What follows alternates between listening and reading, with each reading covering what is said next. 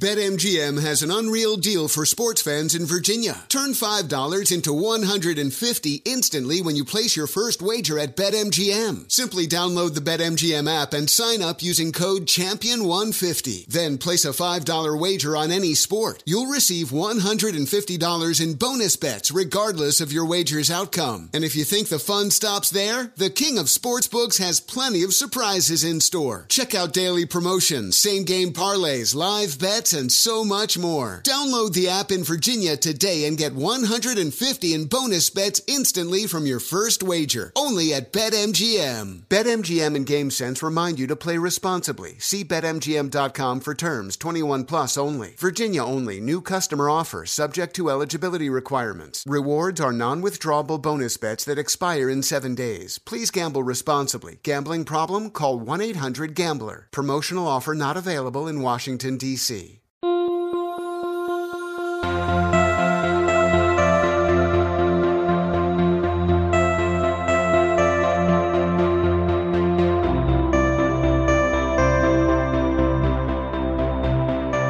You're listening to 100 Words or Less with Ray Harkins. Hey everybody, this is a rebroadcast of an episode that I published all the way back in 2012, literally one of the first 4 episodes that I ever did, and that is to celebrate the life of Gared O'Donnell. He played in a band called Blades Mistaken for Stars. He also put out some music under Hawks and Doves, and he was just a incredibly a thoughtful and kind human being. And he passed away yesterday after a year-long plus battle with esophageal cancer. And it just, I don't know, it hit me. Anytime we lose a person in our music community whose art has affected us and influenced us, that's always one thing. But then, when you get the connective tissue that is pulled together, when you actually can work with people and attend their shows and just have that deeper connection. Gared is a person that I've known for a long time. It was actually, I want to say, the first or second time Planes Mistaken for Stars came through Southern California.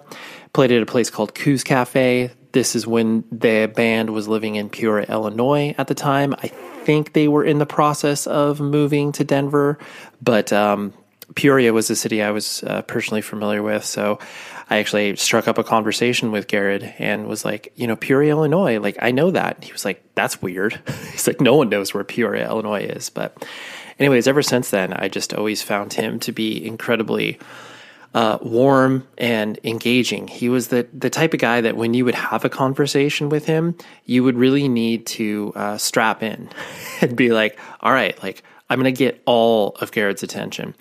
And throughout the years, I got to interact with him multiple times. One of the more longer times that I spent with him on the road was I tour managed Alexis on Fire for a tour, and we were out with Hot Water Music, Moments in Grace, and Planes Mistaken for Stars. And listening to Gared warm up was one of the, I felt like he was like summoning demons. Like it was such and I actually think I mentioned this in the interview, but I just was always transfixed by what he did to kind of get his voice ready, because he definitely has one of the most unique voices within independent music, punk hardcore, whatever you want to call it. But so that was a really interesting experience. And he lived life his own way. He definitely experienced a lot of, hard things, and maybe didn't take care of his body in the way that, one might typically maybe expect. I mean, he definitely, enjoyed the alcohol and, definitely dabbled in some drugs, but he was the sort of guy where that was what he wanted to do. So he leaned heavily into it. And I kind of saw that on that Alexis on Fire tour. And then I actually, a couple years after that, I got to work with Gared in putting out the Planes Mistaken for Stars record, Mercy, that got put out on Century Media / Abacus Recordings. So I got to deal with him a lot from a professional perspective. And even though there were tough conversations that we had during that time, because I was a huge fan of the band, But then, there were things that just didn't go right in the release process of that record. But he always maintained this level of clarity and kindness towards me as an individual, even though there were times where he was frustrated. I just always appreciated that because, he could have been a horrible person to me, for, a multitude of reasons, just from a, sort of business perspective. But he never did that. He was just always like, man, this is tough. Like, let's figure this out. And so I really appreciated him as a person, and I want this conversation to, live on. And the fact that this is like almost a 10-year-old conversation, you'll hear, a lot of different things, but that are different than what they are now. But I felt like it was important to share because, Gared was a special individual. So rest in power. Listen to Planes Mistaken for Stars. They have an unbelievable catalog. Honestly, every record I celebrate of theirs, so good. I'm a little partial to Mercy just because I have a lot of emotional connection to that, but all of their stuff is incredible. So, Gared, I love you, and I am so glad that you impacted my life in so many different ways, from your art and you being a human. So, here we go.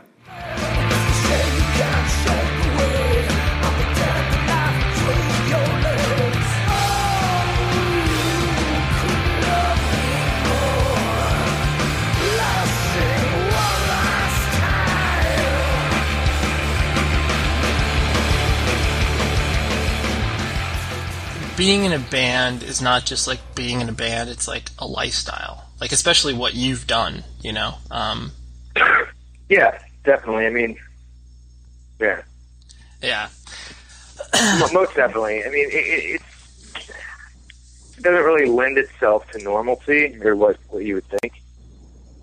Oh, definitely. Would be, but I mean, even though, like, financially, logically, and sometimes spiritually, like, it's almost impossible to, like, leave. You still have that. It's like being a fucking crackhead. It's an addiction. Yeah. Like, I know I shouldn't be doing this, but I have to. Only it's a little bit more positive. Yeah, no, exactly. It's not, obviously being in a band could be destructive in some ways, but it's not too... Yeah, it's obviously not the same. You don't see television shows about intervention for people starting bands and playing music. Well, that would be worth watching. They're not going to do anything like that.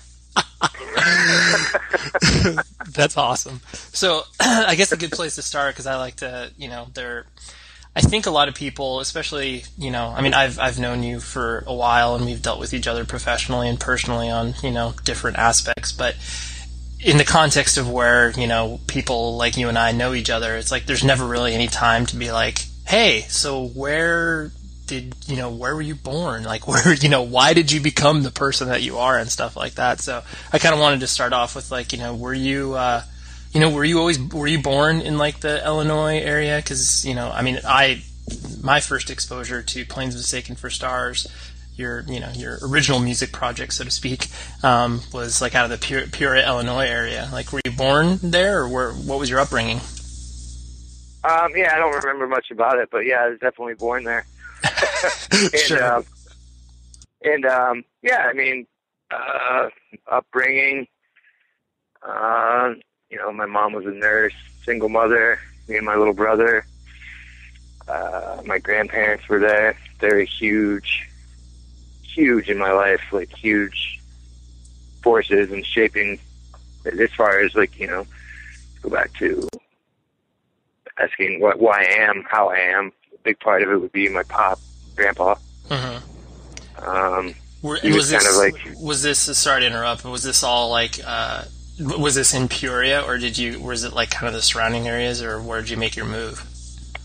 Yeah, it was Peoria. Oh, okay. I was in Peoria until I was almost, 22. And then, I moved to 21 or 22, and then I think we had kind of a mass exodus. I think there's 13 of us moved at once to Denver. Holy shit. Yeah, we were sort of all on the same page. We all came up pretty much the same way. Kind of disenfranchised, like, little fucking punk rockers, skateboard kids. And Peoria didn't really lend itself to that. And, I mean, you know, it's all relative. Peoria, in some respects, I'm just coming to grips with it now, because anytime I've been there or lived there, it was not by my choice. And I'm actually planning on moving back there soon to be closer to my kids and just a little mellower. But that's my own issues. Yeah. Well, it sounds trite, but happiness is what you make it, you know. Mm-hmm. But growing up, yeah, it was kind of a blight. It was a bit of a. I just felt we all felt sort of crushed, and we're like, all right, let's get the hell out of here. And then we became young adults.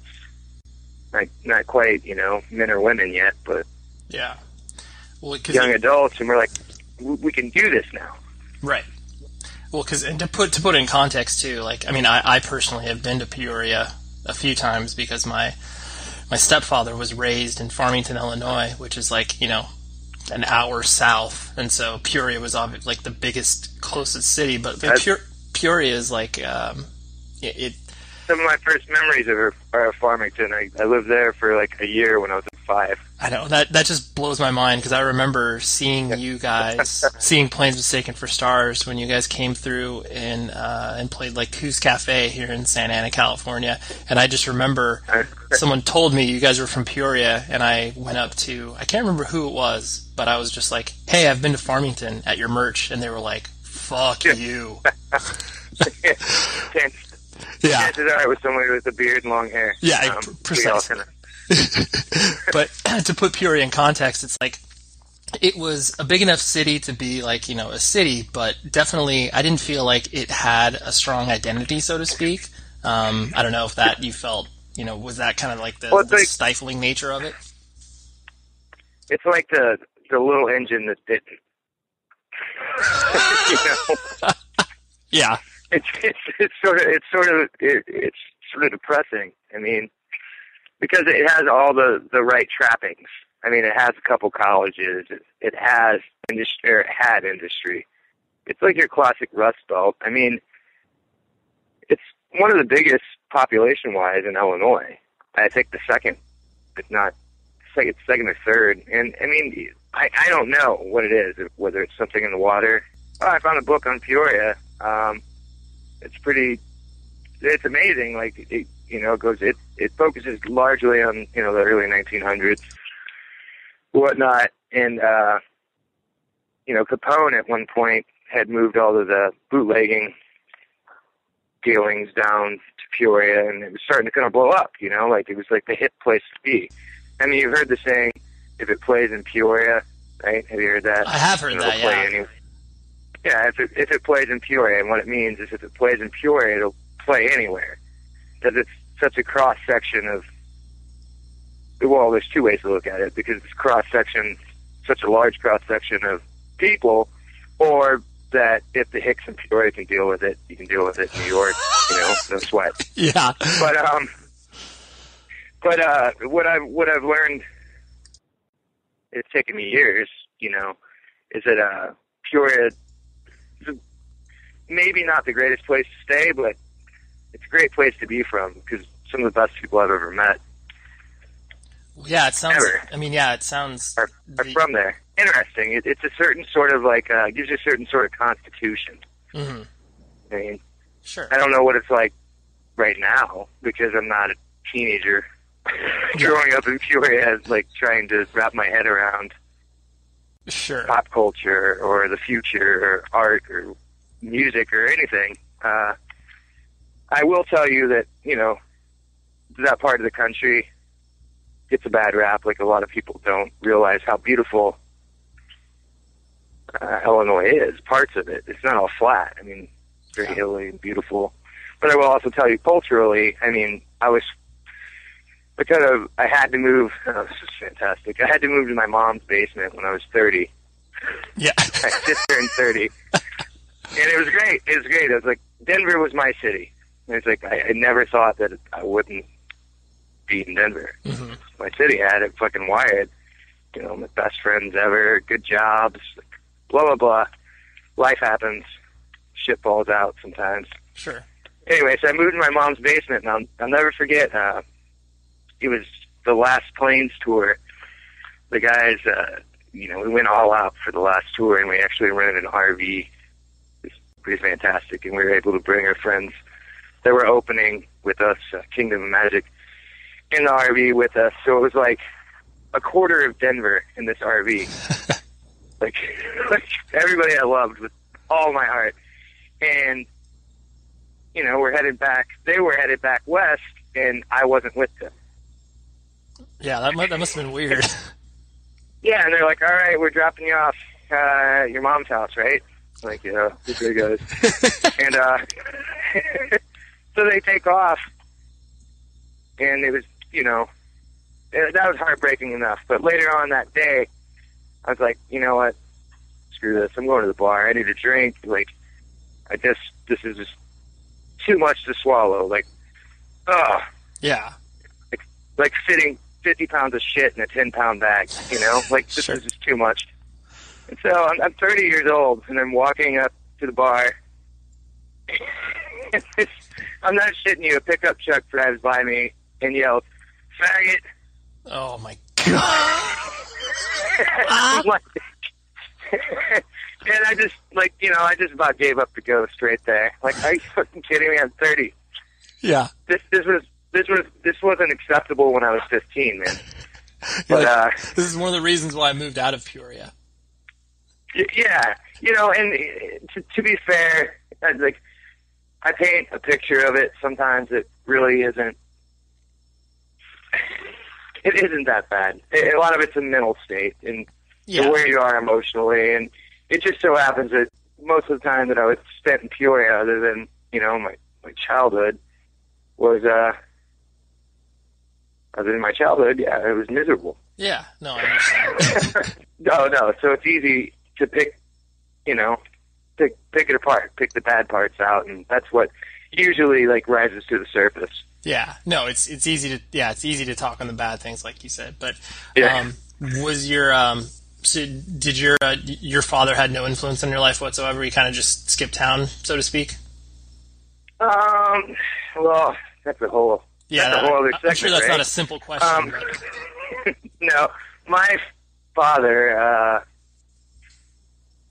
What's the best way? I try to be really careful and ginger when I talk about family. I understand. He, for whatever reason, he wasn't around. Sure. He's a wonderful grandfather. Got it. He's wonderful to my sons, and I didn't really meet him until my first son was born. Like, we didn't really have a relationship. Mm-hmm. Whatever happened. I mean, I've gotten a lot more sensitive to these things because I have children of my own, and I know that their soul will line, or have maybe been at some point. And who knows? There's 2 sides, 3 sides, 4 sides to every story. Of course. It's not it's not just cut and dry, but no, I totally understand that. And at least No, in a lot of cases, people are way too black and white, and especially artists and musicians will be like, "My dad was bad. I'm angry." It's simple. Yeah, well, it's not. And I love the man. There's a reckoning to be had at some point. It just hasn't happened. Sure. No, I understand. But I'm not sure. But no, he wasn't. And he wasn't around. And to be fair, I don't know exactly all what happened. But I will say that growing up here and there, I mean, you gotta figure this is the 80s. Mm-hmm. When this is, and it was still kind of a. I mean, you're past the, what do you call it? This is when we started to slide out of the atomic family age. Is that what it's called? Yeah, the nuclear family. Nuclear family, yeah. Atomic family. That sounds smart. Nuclear, same fucking premise. Same thing. Nuclear family, and people it was kind of a topic. It was topical, And I remember, like, people asking me, like, dude, you know, where's your dad? Or you don't have a dad? Or, you know, and I was like, huh? Right. What? I didn't notice. Yeah. Like, Well, it meant nothing.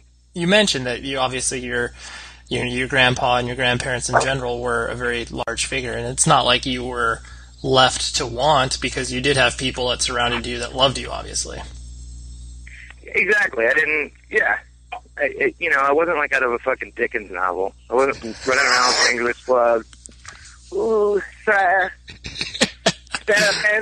Yeah. I don't know. I mean, I had a great upbringing. To me, I was like, well, where are your grandparents? I got 3 parents. Yeah. You're like, You know, I like, beat you. You know, my mom was my best friend, or, you know, like, my mom was my mom. Right. My grandmother was the disciplinarian, you know, Mm-hmm. and my grandfather was my best friend. So it was kind of like, I don't know. I mean, I think out of all of them, like, probably my grandfather rubbed off on me the most. Like, just a wise ass, but really kind of mellow and just like stoic, but not in like a haughty way, you know. Sure.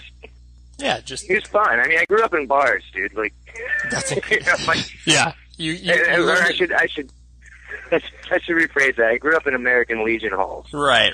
You learned from the communal atmosphere of of the American Legion halls. Yeah. I mean, you know, and that's where my sense of humor comes from, and for like a large part of my lexicon comes from. You know, Sure. I try to talk to people sometimes, and they're like, "What's wrong with this guy? I don't understand a word that's coming out of his mouth."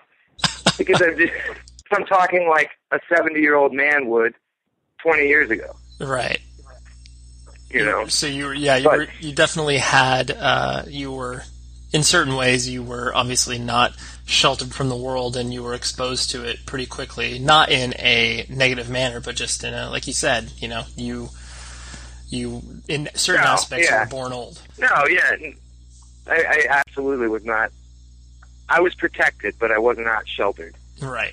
I was safe, but I wasn't. Nobody sold me a line of shit. Right. Put it that way. That's awesome. Well, and it's you know, like, yeah, it's funny because that's what my impression of you, and kind of the impression that, you know, you obviously have put out with, you know, your art and your music, is that above all, everything else has been extremely honest with the band. You know, it's like no one could look at what you've done with Planes Mistaken for Stars or Hawks and Doves, and they might not like it musically, but they can't question its authenticity, if that makes any sense, you know? And it's kind of like... And that means the world to me. I mean, that's all we ever really... If we set out to achieve anything, which I don't think you really know until it's hindsight. I mean, because we're a different kind of breed of band, you know? Like, and at that...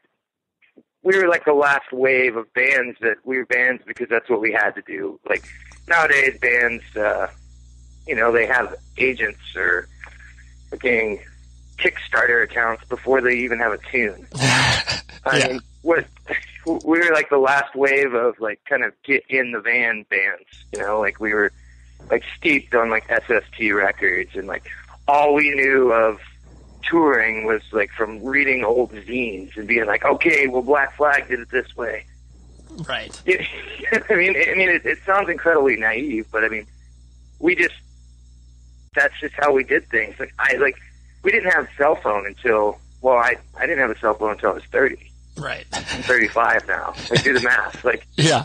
And it was kind of like, it wasn't like we were staunch, like, ebullition style, like punk rockers, like, dude. So cell phones are, like, you know, not fucking kosher. It was just like, do we need this? Right. You know, there's payphones. Now there isn't. It's totally bizarre. But really, I was looking for one recently. I didn't even know why. Maybe I needed a quarter. You kick them hard enough. You're like, just kick them hard enough, you can get a couple bucks. Right. But before I forget, just talking about like not being sold a line. Mm-hmm. Shit. One of my favorite things that my grandpa told me, my pop told me was, I remember we were in a store called Children's Palace. Remember that? It's like Toys R Us, but before Toys R Us. Yeah, Children's I know what you're talking about, yeah. And, once in a while we would go there. Never did anything. He just let me look. I remember being like, trying my first stab at trying to like be conniving or manipulative, Right. Saying, boy, I really wish I had that, Pop. It was like a G.I. Joe or whatever. Right. And looking at me and like, tussling my little ragamuffin head. And it would say, wish in one hand, shit in the other, boy. See what fills up faster. And that's my understanding of things. Yeah, words of wisdom. Yeah. And sort of to transition into that, how did you, because obviously like you were speaking about Peoria and obviously it not being the hotbed culture of the world or hotbed center of culture in the world, how did you sort of start to trip on, like you were mentioning SST, Black Flag, like, what was your entry point and like how were you exposed to that? There's always a couple like older kids around, like in high school or whatever, sure, junior high, or we'd go to the mall and there'd be the guy with the blue mohawk, and you'd look and see what his jacket said, and then you would, sure, then you would just try to see like those reference points. Like the Crimson Ghost from the Misfits, like that would be like a telltale sign. If you see that, then that sticker in a record store or a comic book store or whatever, you would head that way, and then you would just try to, well, basically it's just game over once you get your first, once you got your first zine, and then you could write people. Got it. And yeah, that was a big part of it. And then mine, I kind of lucked out in two ways. I don't know if lucked out's really the... you were headed down a path, let me put it that way. Yeah, the two things that headed me down the path that I went were Streets on Fire. I got like a bootleg copy of Streets on Fire because I was a little, skate guy, skateboarder. That was my big thing. And Streets on Fire had the most amazing. It was all SST except for the Palehead tracks on there. But most amazing soundtrack, and other, like up to that point, I liked music. My mother always played music, had records in the house, but she wasn't, some sort of savant. Like she would, jam out on the Police, which is still my favorite band. But yeah, the Police, Bruce Springsteen, your staples. Sure. And I remember enjoying them and really liking some songs, but man, that Streets on Fire video, Santa Cruz skateboards, yeah. Nice. I watched it for the skateboarding, but I remember just being completely floored on how rad the music was. Like, what is this? Like, the first time you hear Nervous Breakdown, come on. Or Fire Hose, or right. Just all those bands. And I didn't have a stereo, and I certainly had no means to get one, but what I would do is I would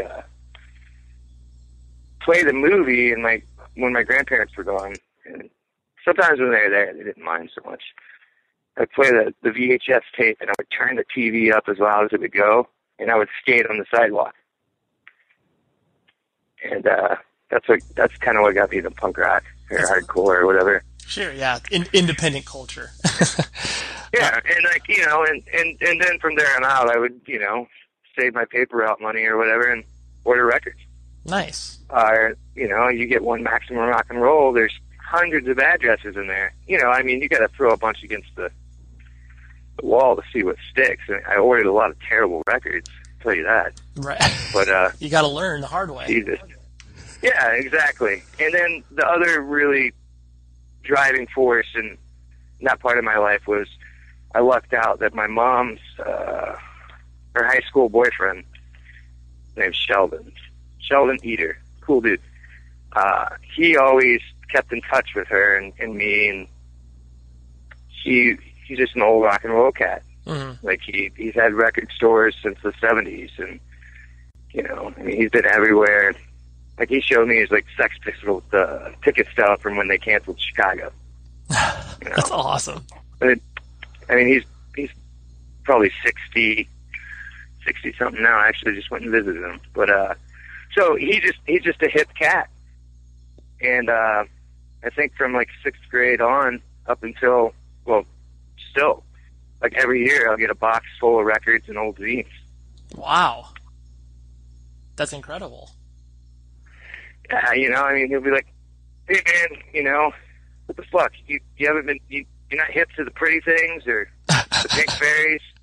I like the Pink Fairies. Yeah, they used to tour with Hawkwind. Here, let me send you a couple records. Stuff like that, and yeah, that was like a huge driving force, and I think probably a large force of why. Musically, what Plains did was a little askew of some of the other stuff that was going on, because at the same time that we're listening to, whatever, Black Flag or Sam I Am, we're also listening to the Pink Fairies and Hawkwind. Right. And this like kind of semi-obscure shit that turned us on just as much. Right. And it didn't... And obviously, it's not cited as a typical influence. And this actually leads into, my next question about kind of, where the inception, because I imagine, I mean, you probably played, or, kind of what prompted you to sort of, pick up guitar and start to obviously be interested in the idea of like, coming into, a band and playing in a band. Because I imagine that Plains probably wasn't your first stab at playing in a band, because everyone always obviously has to have a terrible band beforehand. But who knows? Oh yeah, you have a few, I hope. I came out golden, buddy. No, yeah, I definitely. I came out. No, I definitely had a band that was a little questionable, but we're kiddos. Yeah. What was the name of the band? I always love names of first bands. What was the name of it? Yeah, if you remember. If you're gonna do that to me, I am. I mean, if you're not comfortable with it, I can out my first band's name. We can trade. It was fine. Mine. Really, there's not much of a trail to. So, the first band, I forget about. I think I was 14. Me and Matt, Plains' first and longest standing guitar player, started a band when we were 14 or 15. There's this girl that we both had a crush on in high school. This is already the best and story she was I've like, ever heard. Yeah, she's like, I know this guy that I think you get really like along with really well. And I was like, yeah, ooh. He likes that punk rock stuff. I was like, really? Ooh. Like, that was exciting because there's so few of us. And we got in touch with each other, totally naive, not realizing that we're both being played by the same chick. Like, right. Oh, it's so cool of her to introduce us to each other. How does she know you so well? Right. We started a band with kind of some older punk rocker dudes in town. It was called PND. PNB, okay. Yes, PND. I think it stood for post nasal drip. So good. Yes. So I remember one of the first songs I wrote was about Tipper Gore. So good, dude. This goes way back. I'll send you a picture. I have one picture of us. Oh, that's the graveyard shots have all been lost. We did. Dude, that to me, you just summarized, I think, like almost everybody's, like 13, 14-year-old just getting into punk. Like that's like the typical upbringing. That's perfect. Everybody needs to have that experience. Yeah, and we tried our fucking best, man. But that didn't last long. I got kicked out, and then the singer they got, I remember, the singer they kicked me out for, his name was Alfie, and instead of singing about Tipper Gore, he sang songs about Kermit the Frog. That's a slight shift in subject matter. Yeah, I'll tell you what, man. I went to their first show with them, and I was like, fuck. Like, because they played the same songs, it was just some different dork, you know, slightly outdorking me. That's a... Kermit the Frog, keep my dog. Wow. That's a winner. And then after that, I taught myself how to, well, it's debatable, but I taught myself how to play bass, and then we started a band called Dismissed. It was kind of like a pop punk sort of thing. Okay. I had discovered, Dag Nasty and Screeching Weasel, and, those totally two different bands, but it appealed to a sense of me that I hadn't. It was a step up from, the Kermit the Frog stuff. Right. And so, when you were playing in these bands and stuff like that, was that something that, pretty much the moment that, you picked up a guitar and, started to do that, was that something, like you said, that kind of just became a part of you where you're like, oh, I need to continue to keep doing this. This has to be a part of my life, and this is obviously very important. I don't think I was ever conscious of it. I don't, you know what I mean? Yeah, you're just doing it. Yeah. It was what I did. It was the same thing with skateboarding. And I was obviously I'm not busting huge double sets anymore. Yeah. But I still I'm bummed out because I'm in my kitchen right now and I'm looking up at my last deck, which I focused on accident this last fall. I never, I very rarely do I skateboard anymore, but I always have a skateboard. Right. And I always, I worked I was bartending at this bar, and the kitchen staff are all, 10 years younger, whatever, grommets, with skate dudes, and, they're like, come on, let's go skate. And I was like, I can't really do it like I used to, but, so one day for shits and giggles, I brought my board, and I totally fucking housed them. Totally schooled them. Played a game of skate. Did a couple of Ollie Impossibles. Yeah, that's incredible. And they're like, I've never seen that. And I guess what I'm drawing it back to is it's just what I do. I will always have a skateboard, just like I'll always have a guitar. I don't know why. It just doesn't feel right otherwise. Yeah, just part of your blood.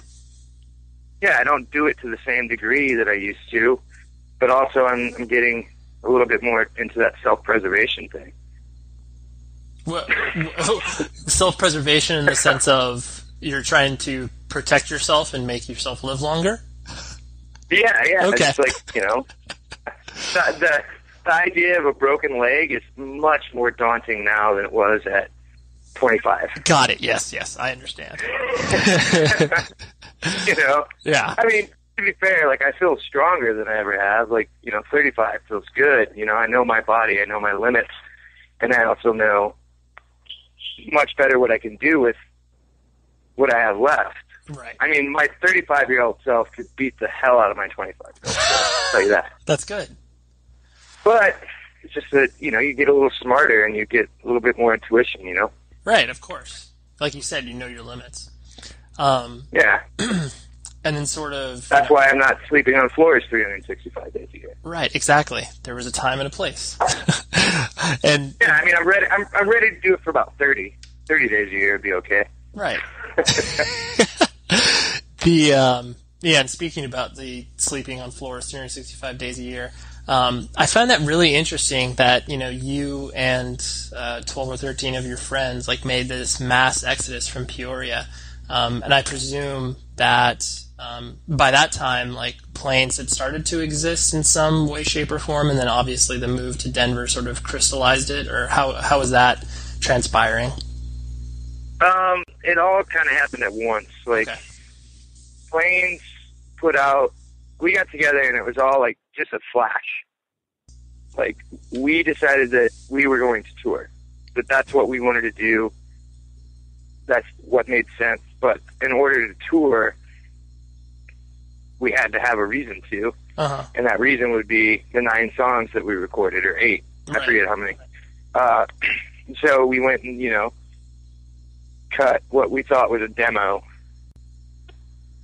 and or just an EP, and we started touring. Got it. We put it out ourselves, and it kind of caught on, sort of.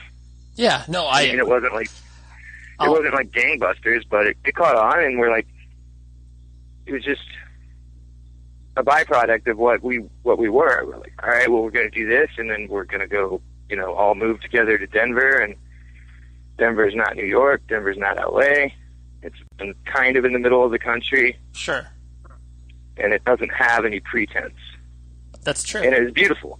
I love Denver. I mean, eastern Colorado is one of the most hideous parts of the country, but once you hit Denver, like that's where I want to be. That's where I want to die, Right. I love it. I love the mountains. I love being able to go out in my backyard every day and see, like, hey, there's always a way out. You're like, if I need to, I can hide. Yeah. Sure, you're not trapped. I can hide in those hills. Yeah, speaking to because I remember my first exposure to planes was right before, the Deep Elm stuff happened, where they obviously picked up that first EP that you were demo/EP you were mentioning, because you'd come out here to California and you did some shows, and it was, I just remember like the talk, the way that Planes was originally described to me was like, hey, so, you obviously like this, all this stuff that's happening in the, mid-90s from, Get Up Kids, Promise Ring, like the emo scene, as it were. You like that sensibility, but here's some dudes that are dirty as shit, long hair, and like don't look like any of those other bands, but still have this melodic sensibility. That's what Planes Mistaken for Stars is. And it always it took me back, because I was like, oh, it sounds cool. And then watching you guys play it was definitely exactly how it was described, where it was just like you said, there was no pretense. You guys got up there, you did your thing, and whatever, if people liked it, didn't like it, whatever, you still were going to do it regardless. And that seems like the attitude carried over the entire career of the band. Yeah, it was. I mean, you kind of nailed it on the head. I mean, a good guy to talk to about that kind of stuff, and somebody you should interview, definitely, he can chat. Is Var from No Idea. Very true. He and I never heard it put this way, but I was just in Gainesville recently, and somebody asked how we met. It was like, three of us. I think maybe it was Darbs, the guy, like a compadre from Hawks. Okay. He asked Bar, how did you and Gared meet? And he's like, well, blah, blah, blah. And he described the first time that he saw us and how it was kind of scary, but not. It was like, wow, this is just this far from being too much. Right. Sure. You guys pushed the envelope, but didn't push it far enough to where it was this, completely undigestible. Yeah. Kind of like his story about it, because he had heard about, me and him had been talking for a bit on the phone, because, we didn't want to deal with Deep Elm at all. We're just fucking, what a drag, Christ. Yeah. And No Idea, it's huge for me. One of the reasons that I think we went down the path we did too, another huge, musical discovery of mine was there's an issue of No Idea that came out that had a split 7-inch with Sam I Am and Jawbreaker. Mm-hmm. And that was kind of the thing that hit it home. So I was like, wow, this stuff is aggressive. This stuff is melodic. It's not nihilistic. Right. But it's also not, it's not fey. It's not you know what I mean? Right, it's not too, my feelings are hurt, kind of stuff. Sure. It was it had an emotional impact, but it wasn't asking you to feel sorry for it. Sure, that makes sense. And so No Idea, huge for us. And so yeah, I had been talking to Var, and we were on tour with Cursive and Small Brown Bike. And this is 2000. Mm-hmm. And he hadn't seen us yet, and I guess the bike guys were calling them like, oh my God, you have to see this band. They fucking fight the audience. And Flyer's like, what do you mean they fight? Like, they're violent? And they're like, no, I mean, they're scary, and you just have to see it. They spit all over each other, and they're like yelling at the audience. And Barbara's like, I guess, you know, rightfully so, he had a bit of trepidation about inviting us into his house, you know? I mean, right. But his story goes, like, yeah, he came and saw us, and he was like, immediately like, oh, I get it, you know? Because we really did not care what anybody thought. Right. Like, we were, like, so in love with, like, each other and our little traveling commune that it didn't matter, you know? It really kind of did feel like it was us against the world to a certain extent, but we also didn't have anything to prove except for, like, hey, why don't you just get a little loose and take care of each other? Right. And quit being so fucking pretentious. Jesus Christ, you paid $6 to get in here. Sure. Like, you can have fun with everybody else. Yeah, sure. Yeah, get loose. And that was the thing, and that, you know, that was the one thing that, like, our god-awful name worked for us, to our advantage, was that people came and thought they were going to see us with their horn rims and, like, cardigans, crying about shit, and instead we scared the hell out of them. So, like, I mean, I don't think we were really that scary, but it was all relative to the situation. If you compared the two, you know, those two images that you're talking about, where it's like, you know, the horn rims and cardigans of obviously the mid-90s, and then, you know, your guys' image of jeans that are barely hanging on your body and shirtless, long-haired guys, like, you know, it couldn't be further from... Well, it's like putting a promo picture of, like, Jejune up next to Black Oak, Arkansas. You know? Yeah. It's very... That's what it was. Right. And the thing is, with, you know, we looked scary, like, you know, war hippies or whatever, but we kind of followed it up, too. It wasn't like we were like, this is our shtick. Like, we really just were in our own collective heads. And I think... And, like, this... Yeah. I think you... This is what punk rock is to us at the time, you know? The thing that I also noticed as well about you guys, I think you use the word commune to describe it.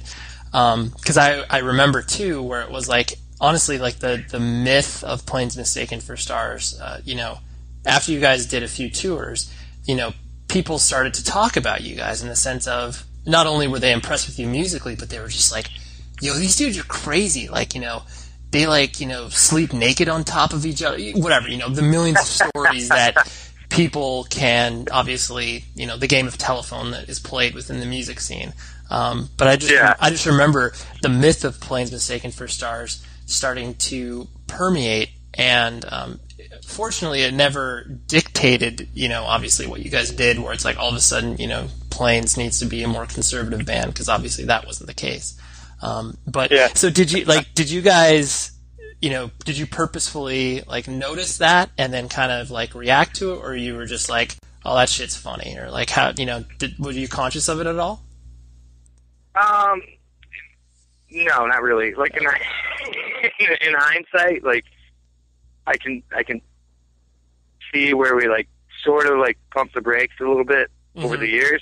Sure. But I will tell you, like, you know, like, the stories that you hear, like, you know, 75% of them are totally fucking true.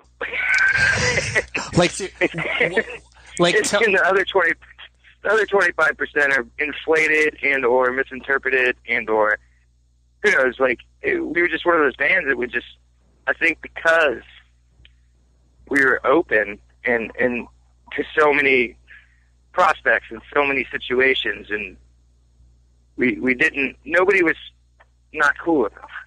You know what I mean? We would end up in really bizarre situations. and instead of us running, I think some of us sometimes would lend ourselves to the situation to, it was kind of more like an on the road thing, like a Kerouac thing, like, hey, let's see what this whole America thing is really about. You know what I mean? Sure. No, I get it. You guys were open to all of the experiences that came along with the randomness of playing different towns each night, and you're like, well, I won't turn this, whatever. Yeah, you won't turn this experience, no matter how controversial, crazy it may seem. It's like, well, like we need to at least experience this because we're here right now. Yeah, we weren't going back to the hotel room and playing Jenga. Yeah. I've definitely seen some shit that would turn your hair white. Let's put it that way. Right. No, totally. And it's not. The thing is, like, almost all of it was good natured. Like, we were usually just in the midst of like that madness. Okay. Like we were subject to it. Like we wouldn't go out of our way to fuck a situation up, ever. Right. But I think that there's a certain sort of chemistry or magnetism to certain kinds of people that, especially people that are super like empathetic, like almost empaths. You know what I mean? Mm-hmm. And like the thing is about planes, like the closest thing that ever made us like emo was that we're all very sensitive dudes, man. Mm-hmm. Like we would look out for people, the biggest of wingnuts. And so maybe sometimes we would let people a little too close, and then the shit would hit the fan. Got it. Where most people would take off running. Like, oh, dude, let's get away from this couple, or this guy, or this place, or maybe we shouldn't stay there. We're always open for adventure, man. Right. And so, as you guys were progressing in your, I use the word career lightly, just based on the fact that you guys obviously never viewed a band as a career, just something like you said that was ingrained. You like you mentioned earlier, you have 2 kids. How old are your kids now? 9 and 5. 9 and 5. And I know during the touring years of the band and stuff like that, you also were you married once or twice during that time? Once. I'm fantastic subject. Yeah. No, I know. And honestly, like, whatever you feel, like if there's any point that you're No. Yeah. No, it's fine. I have 2 very beautiful children, 2 boys, Lux and Loki. Nice names. Thank you. Just the best. And that goes back to the whole, we were all kiddos, I got married way too young. Mm-hmm. Things didn't work out. Shit hit the fan. And, is a lot of that was, A, you got married too young, B, you spent 10 years away from this person that you married. Right. And people grow mm-hmm. in different directions, and it doesn't always bode well. Right. And, it all worked out for the best. Sure. But the kids, man. Sure, yeah, that's when planes started to kind of slow down. Not slow down with what we were doing, but and the reason this all comes full circle to you talking about the career mm-hmm. aspect of it, we got to a point where like we had done it for so long that we're like, holy shit, we really like we can't do this. We can't pay to play anymore. Right. And it started to be more of a, hey, let's worry less about like going out and being hellions, or like, running around with our head on fire. But let's focus more on the artistry of it and like what we really started this for. Uh-huh.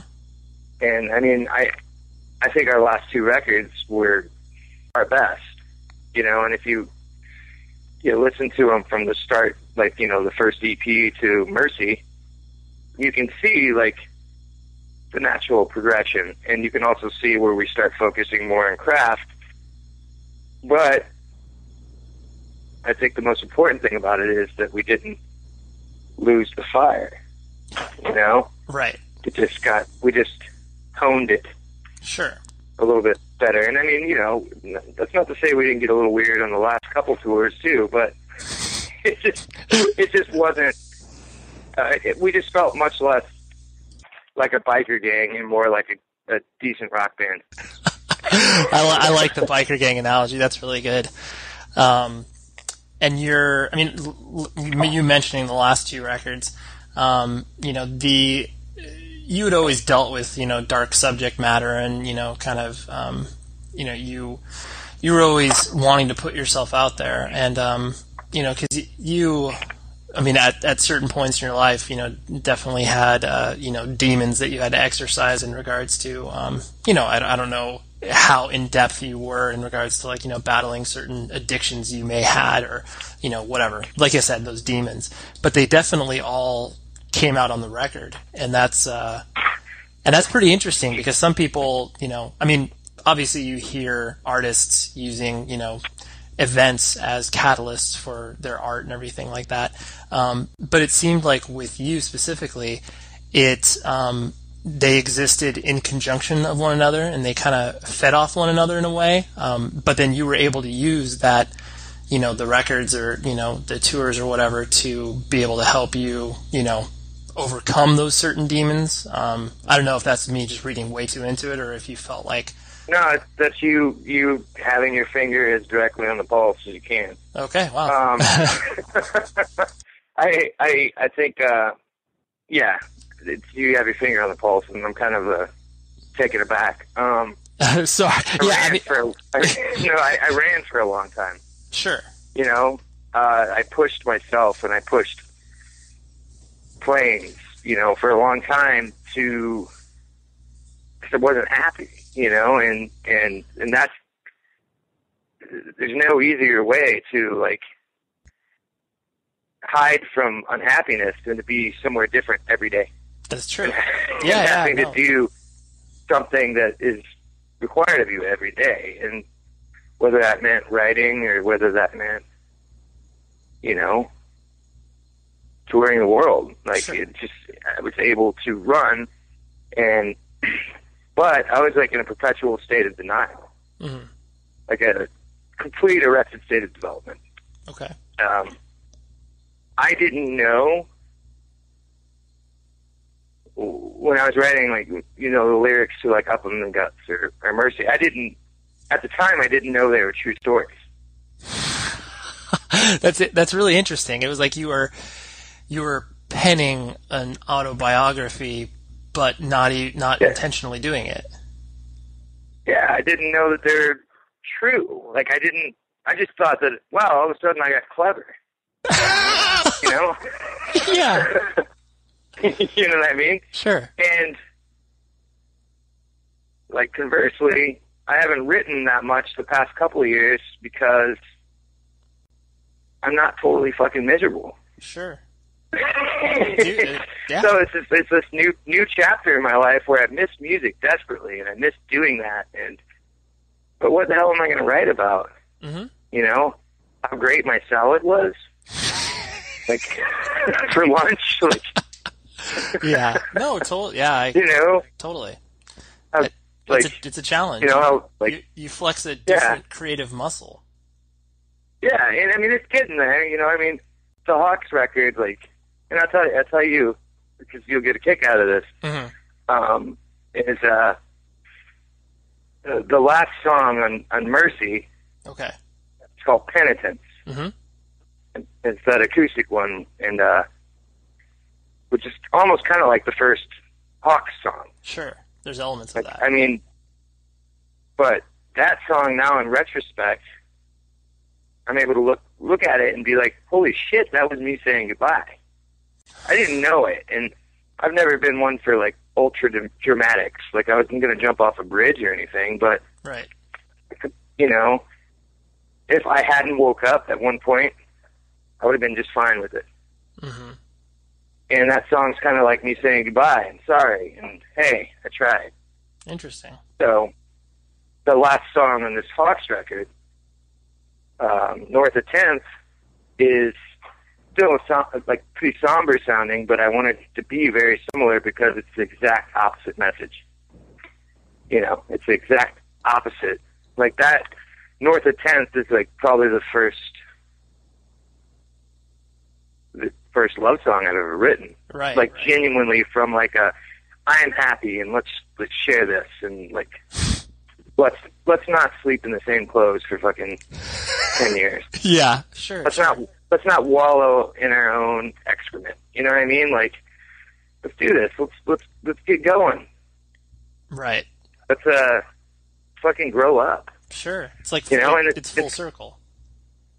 Yeah, and it's fine to grow up, and that's the scary thing. Like being in your 20s or being in your late teens. And the big threat is that you're going to grow up and be lame.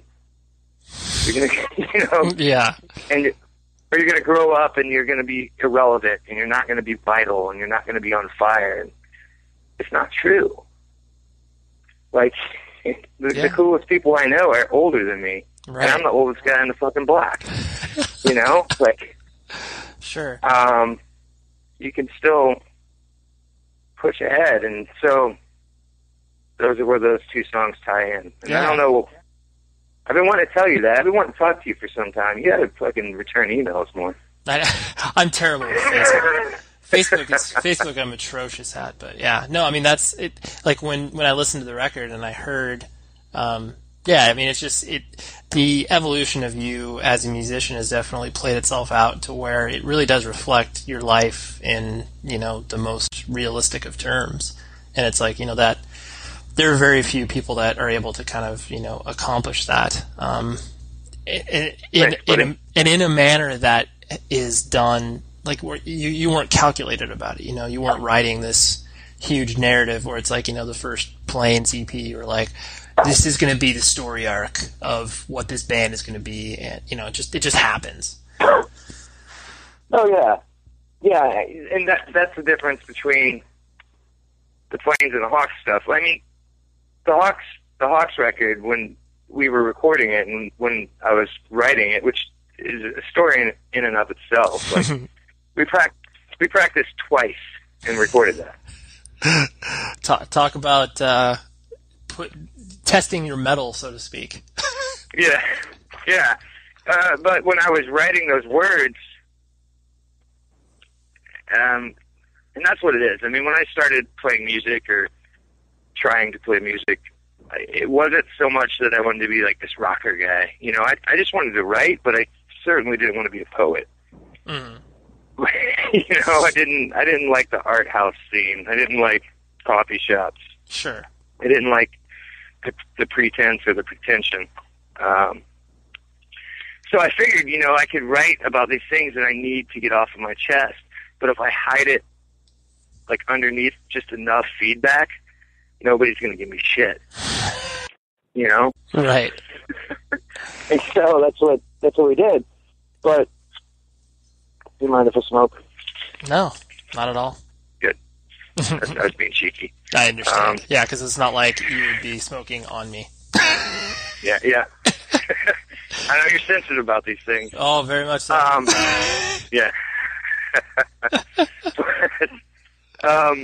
Yeah, with the Hawks record, it was the first time that I was like, I came to the realization that, holy shit, like, all of these Plains songs came true. And for a while, I thought I, like, predestined it to happen. So I was in a bad place for a hot minute, dude. You know, like, you know, I had what you call a loud vertical nap for about 6 months. Right. Sure, no, I understand. Hey, dude, hey, man, it's so good to see you. It's good to see you, too, but you've been sleeping on the couch for 2 weeks. Kind of situation. Sure. But so then I realized, like, holy shit, like, all these Plains songs, like, it wasn't like they came true. They actually were happening. Right. And so with the Hawks thing, just to pull myself out of where I was like, I'm going to document this and totally be aware of it. Mm-hmm. And that's why, you know, I mean, it's a bit pretentious, but I call it year one, you know? Yeah, makes sense. And sort of to, you know, wrap things up in a somewhat cohesive manner, the you know, I think you mentioned at some point in our talk where what the simplest way to ask it is like, obviously, like, what keeps the fire going? Where it's like, because so many people could have gone through what you've gone through personally and, gone through what you've gone with business-wise and in a band and everything like that, that you would just be like, yeah, I'm just, maybe going to make music, but it's for myself. But, that you still feel comfortable to, put it out there to the world. And is it, does it just hit on the fact that, this is something that is obviously a part of you and you'll never be able to give it up? I don't think I'll ever be able to shake it. Yeah. But on that same note, to like still put it out there, like, because some people obviously, like, they do their shit in the garage and, no one will ever hear about it. But the fact that you obviously still pursue, formal releases, and I mean, fortunately, you obviously have the avenue with, VAR and No Idea because you guys are bros. But yeah, that you still want to put it out there for the world to obviously know and understand. I could probably give you a couple answers to that. I mean, one of them's going to sound cheeky, but it's not. And it was kind of the whole thing that all the Plains guys agreed on. It's like we really wanted to make people feel less alone, and we wanted to feel less alone. We wanted an understanding. We wanted like that community, We wanted to be able to feel like, hey, we're all on the same page. Like, a lot of us, like, are right. I'm right here, man. Right. And the other part of it's obviously ego. Anybody that plays guitar or sings or any of that tells you they don't need their ego waxed once in a while is lying their ass off. Right. You miss that. You miss people being like, "Oh, dude, the record was rad." Other part of it is I can't shake it. Another part of it is like fucking fun. Like, yeah, it's so much fun. Like, I hope I don't ever stop. I mean, there's guys like Tom Waits or Leatherface or cats in their 50s that are doing this shit, and it gives me hope. Like, hey, all right. So yeah, but I think it's mainly like, I just want to feel less alone. I want people to feel the same. That could not be more, the best way to end this talk, because it's not only a noble effort, but obviously it's selfish at the same time, because you're just like, hey, I want to make you not feel alone because we can feel this together, Yeah. Yeah. Like I told you, I was raised without selling lines of shit. Right, exactly. Blame my grandpa.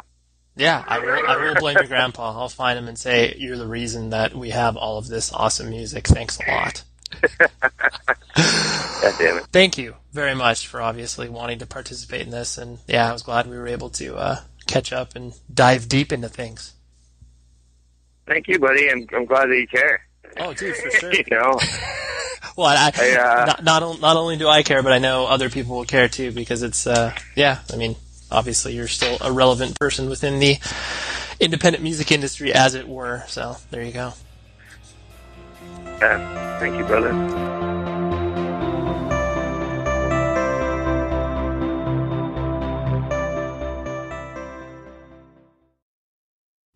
The show is sponsored by BetterHelp. Trust me in saying that no matter who you are, mental health challenges can affect you, and how you manage them can make all of the difference. That's why everyone should have access to mental health support that meets them where they are and helps them get through. BetterHelp provides online therapy on your schedule. It's flexible, simple to use, and more affordable than in-person therapy. Connect with a licensed therapist selected just for you. Learn more at betterhelp.com. That's betterhelp.com. Infiniti presents a new chapter in luxury, the premiere of the all-new 2025 Infiniti QX80, live March 20th from the Edge at Hudson Yards in New York City, featuring a performance by John Batiste. The all-new 2025 Infiniti QX80 is an SUV designed to help every passenger feel just right. Be the first to see it March 20th at 7 p.m. Eastern, only on iHeartRadio's YouTube channel. Save the date at new-QX80.com. Don't miss it. 2025 QX80 coming this summer.